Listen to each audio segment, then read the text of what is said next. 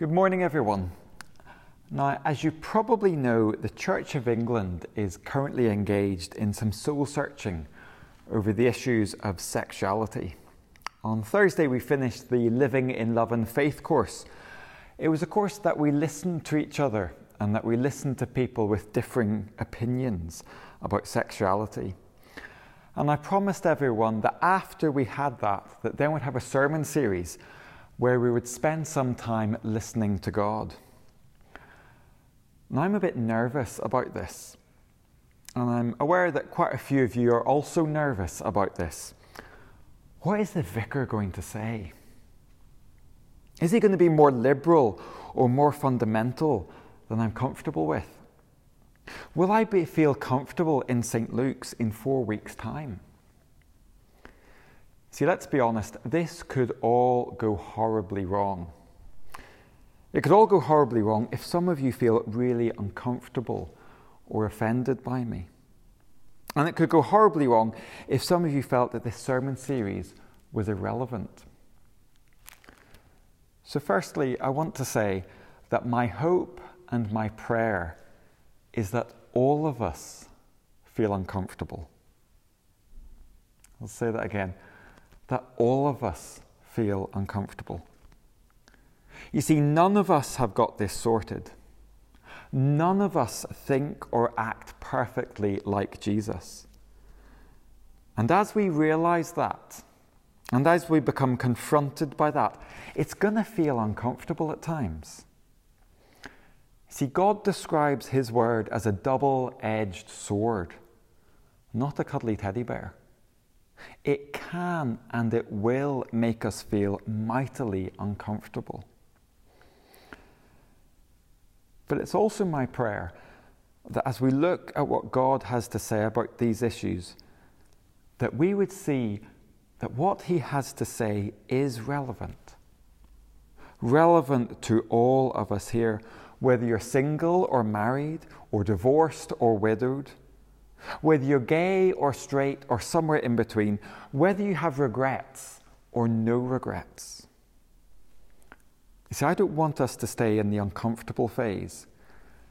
Jesus describes Christianity as good news. So as we look at the issues of sexuality and what God has to say about them, what good news is there for us? How does the Bible's answer to these issues reveal the good news? Now, as we begin this 4-part series, I'm going to disappoint quite a few of you. We're going to take things slowly. We're also going to rewind a bit. We're not going to start on sex and marriage. In fact, we're not even going to start on relationships. Instead, we're going to start further back. Today, we're going to be thinking about the topic of how do we know what God thinks and what God wants. See, we're going to look at the Bible and what it claims about itself. The next week, we're going to look at how faith and behaviour relate to each other. We're going to look at what the Bible says a Christian is. That sounds basic, but all of us can get that mixed up. Then in week 3, we're going to look at what the Bible says marriage is and what it isn't. And we're also going to look at what the Bible says marriage is for. And there might be a few surprises in that one. We'll also think a bit about singleness. And then in week 4, we're going to think about everything else, which could be a bit of a tall order. So depending on your feedback and your comments and questions, we might set aside another Sunday in November to continue thinking things through, or maybe an evening instead. But I'll be led by you on that one. Okay, so that's the introduction. Let's pray. Heavenly Father, you know where each one of us is. You know the concerns that we have, or the feelings of discomfort. Father, we pray that today and over the coming weeks that you would speak to us, that you would make us more like Jesus. And we pray that for your glory. Amen. Okay, well, I'd like us to start not actually with the two readings that we had. If I was allowed a third reading, this would have been it. It's Hebrews chapter 1, verses 1 to 3, and it says this. Long ago, God spoke to our ancestors in many and various ways by the prophets. But in these last days he has spoken to us by a Son, whom he appointed heir of all things, and through whom he also created the worlds. He is the reflection of God's glory and the exact imprint of God's very being, and he sustains all things by his powerful word. Long ago, God spoke to our ancestors. In these last days, God has spoken to us. God is a speaking God. Isn't that amazing? God has something to say, something he wants to tell us, something he wants us to know about. And as he is God, it's going to be important, something wonderful. See, like a town crier announcing the good news, we're getting ready to hear. Are you ready to listen? Now, before we listen to what God says, we need to make sure we know how God speaks. And verse 1 of this passage in Hebrews says, long ago, God spoke to our ancestors in many and various ways by the prophets. God spoke through the prophets. That kind of sums up the Old Testament. Moses and the stone tablets, Ezekiel and his strange visions, David and his songs of praise that speak of a king yet to come. All the way from Genesis to Malachi, God was speaking to his people. He spoke to the prophets, and then they spoke to the people on God's behalf. And in verse 2 says there's another way. But in these last days, God has spoken to us by a Son. Now God has spoken by a Son. His Son. Jesus, the Lord Jesus Christ, the Son of God. God has spoken by him. And how can that be so? Verse 3. He is the reflection of God's glory and the exact imprint of God's being, and he sustains all things by his powerful word. Jesus is fully God. He's the exact imprint of God's very being. As God, he speaks God's word to us. We want to know what God is like? Look at Jesus. We want to know what God thinks? Listen to Jesus. We've got a problem, don't we? How can we, 2,000 years later, listen to Jesus? We can no longer rock up to Israel, sit on a Galilean hillside and listen to him in person. Well, instead, Jesus promised his followers that they would be reminded of his teaching by the Holy Spirit. The apostles would be empowered from on high to remember and write down what he said. That's where the Gospels in the New Testament come from. And as these apostles were reminded of his teaching and told other cities around the Mediterranean, well, that's where the letters come from as well. That's the New Testament. Jesus promised these people that he would help them write these things down for our benefit. He's given his stamp of approval on them. See, we can read about Jesus in the Bible. That's how we find out about Jesus and how we learn about God. People who become Christians, they sometimes talk about a change occurring as they read the Bible.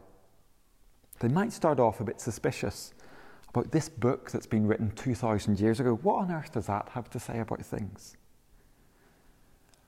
But as they read it, something happens.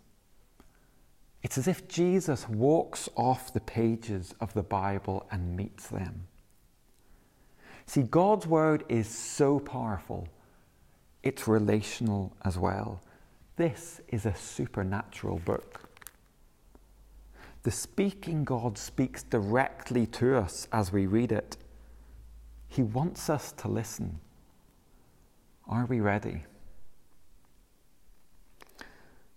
Okay, well, that's a bit of an extended introduction. I'd like us now to look at the first reading that we had from 2 Timothy chapter 3, and it's verses 10 to 17. And in it, Paul began with a problem to Timothy. He talks about persecutions, and it gets worse. He says that godly people are going to be persecuted, while wicked people go from bad to worse. He also talks about how people will be deceived, and that they will deceive others as well. It all sounds pretty miserable, doesn't it? What's the solution? Well, verses 14 and 15. But as for you, continue in what you have learned and firmly believed, knowing from whom you have learned it, and how from infancy you have known the sacred writings that are able to instruct you for salvation through faith in Christ Jesus. What does Paul say? Continue. Don't move on. Continue. You see, it's not that you begin with the Bible and then move on to something better when you're more mature. No. The Bible is what we begin with, and the Bible is what we continue with. And why is that? Well, he gives two reasons. The first is in verse 15. How from childhood you have known the sacred writings that are able to instruct you for salvation through faith in Christ Jesus. The Bible contains what we need for salvation. Salvation through faith in Christ Jesus. The Bible is all about salvation, getting right with God. And it's not just the New Testament that tells us of this salvation by Jesus. See, when Paul wrote to Timothy, the Old Testament was all that existed. It was the Old Testament that Timothy read as a child. It was the Old Testament that had instructed him for salvation through faith in Jesus. Now, obviously, the New Testament teaches us about faith in Jesus, but this passage is saying that the Old Testament does so as well. And the second reason for continuing with the Bible is in verses 16 and 17. It says, all Scripture is inspired by God and is useful for teaching, for reproof, for correction, and for training in righteousness, so that everyone who belongs to God may be proficient, equipped for every good work. The Bible contains what we need for righteousness and godliness. The Bible is a training manual for those of us who belong to God. It teaches us, it corrects us, it reproves us. Which bit of the Bible was written to instruct us? All Scripture. You see, sometimes we run the risk of thinking that the New Testament has somehow made the Old Testament obsolete. We raise the New Testament higher while we bring the Old lower. We prefer the New Testament, don't we? God seems that bit nicer. Or maybe we think the Gospels as more important than the rest. Or even if you have one of those red letter Bibles, you might know the ones where the words of Jesus are in red. Well, we think of the words of Jesus as a sort of trump card. If it's not found on the lips of Jesus, I don't want to know. But the Bible doesn't allow us to do that. All Scripture, every single bit, is inspired by God. It was human authors who put pen to paper or chisel to rock, but God instructed them on what to say. He inspired them. He breathed into them by His Holy Spirit. All of it is from God. And if all of it is from God, who is perfect and holy and beyond us, then actually all of it must be without error as well. How else could a perfect God communicate, but perfectly. And whether we believe that or not, that's going to affect how humbly we come before God's word. Do we think we need correction and training? Or do we think that parts of the Bible need correcting and training by us? You see, let's be honest. We all struggle with bits of the Bible, don't we? We'd rather they weren't in the Bible. We'd rather rip them out and throw them in the bin. Maybe it's the Old Testament histories, the conquest of Canaan, God's wrath on an ungodly people, Jesus talking about people going to hell. We rip out page after page until basically we have no Bible left. We might as well throw the Bible in the bin as well.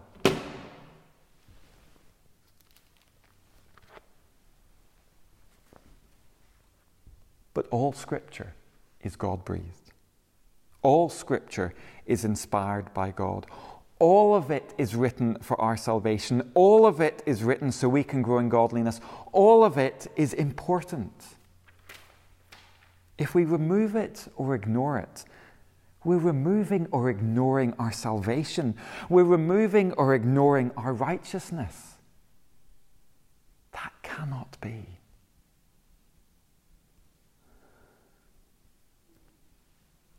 You see, the Pharisees in Jesus' day did something similar with God's word. But instead of ripping out passages of the Bible, they added it to the Bible. In Mark chapter 7, verses 9 to 12, it says this.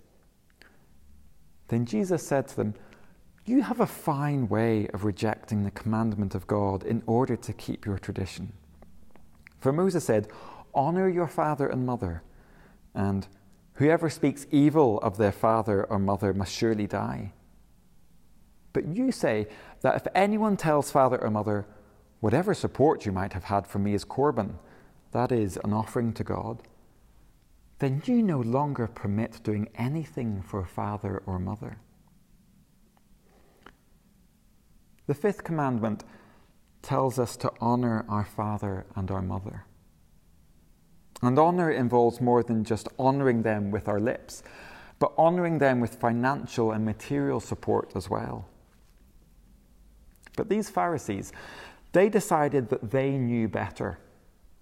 They had a tradition that they could give all their possessions to God as an offering. And if they gave it to God, well, then they wouldn't give anything to their aging parents. It would be like someone making a large donation to St. Luke's here and then not paying the nursing home fees. I hope we're all outraged at the thought of someone doing that. Even our treasurer outraged. But at the same time, look at their reasons for doing this. They're making an offering to God. Is that not a good thing? They're giving all their money to God, not just 10%, but everything. Is that not a really good thing? Well, normally it is, but not here. See, Jesus is actually condemnatory about their behavior. He said to them, "Isaiah prophesied rightly about you hypocrites, as it is written, 'This people honors me with their lips, but their hearts are far from me. In vain do they worship me, teaching human precepts as doctrines.'" And verses 8 and 13, "You abandon the commandment of God and hold to human tradition, thus making void the word of God through a tradition that you have handed on." These people taught human ideas as doctrines. They added to God's word. And in doing so, they made the word of God null and void. They'd thrown it in the bin. See, they sounded like they honored God. They sounded like the most pious people who existed. But their hearts were far from God. They were worshipping him in vain. Imagine that. Imagine thinking you are worshipping God, but actually you're doing the opposite. What are we basing our faith on? What are we basing our theology on? What are we basing our actions on? Now, I want to be careful here. I'm not having a dig at anyone in particular. As I said at the start, I'm having a dig at all of us. All of us can do this. All of us can elevate old traditions or new teachings above God's word. And when we do, we make God's word null and void. See, adding to God's word has the same effect as removing from God's word. We displace something when we add to it. But God's word is all about salvation. Salvation through faith in Christ Jesus and the righteousness that that leads to. That is wonderful news. This is what our world is crying out for: hope. Hope that only Jesus can give. Hope not just for this world, but for the next as well. The free gift of God. And what a huge shame it would be if we missed out on the grace of God because we thought other things were more important. See, let's treat God's word, all of God's word, with the respect it deserves. And let's take God at his word. Let's pray. Heavenly Father, you know us, Lord, better than we do ourselves. Father, you know the things that we struggle with, the way in which we want to ignore bits of your word, or the way in which we want to add bits to your word. Please forgive us for that. Father, we pray that you would change us, that we would see that all of your word is good, that we need all of it, that because it comes from you, it is perfect. And when there's bits that we don't know or like or understand, please help us to be humble, knowing that we are the ones who need to be trained and corrected, not you and not your word. And Father, we thank you for each other as well, because Lord, we know that all of us get this wrong, including me. So please would you help us? And we pray this by your Holy Spirit and in the precious name of the Lord Jesus Christ, for whose glory we pray. Amen.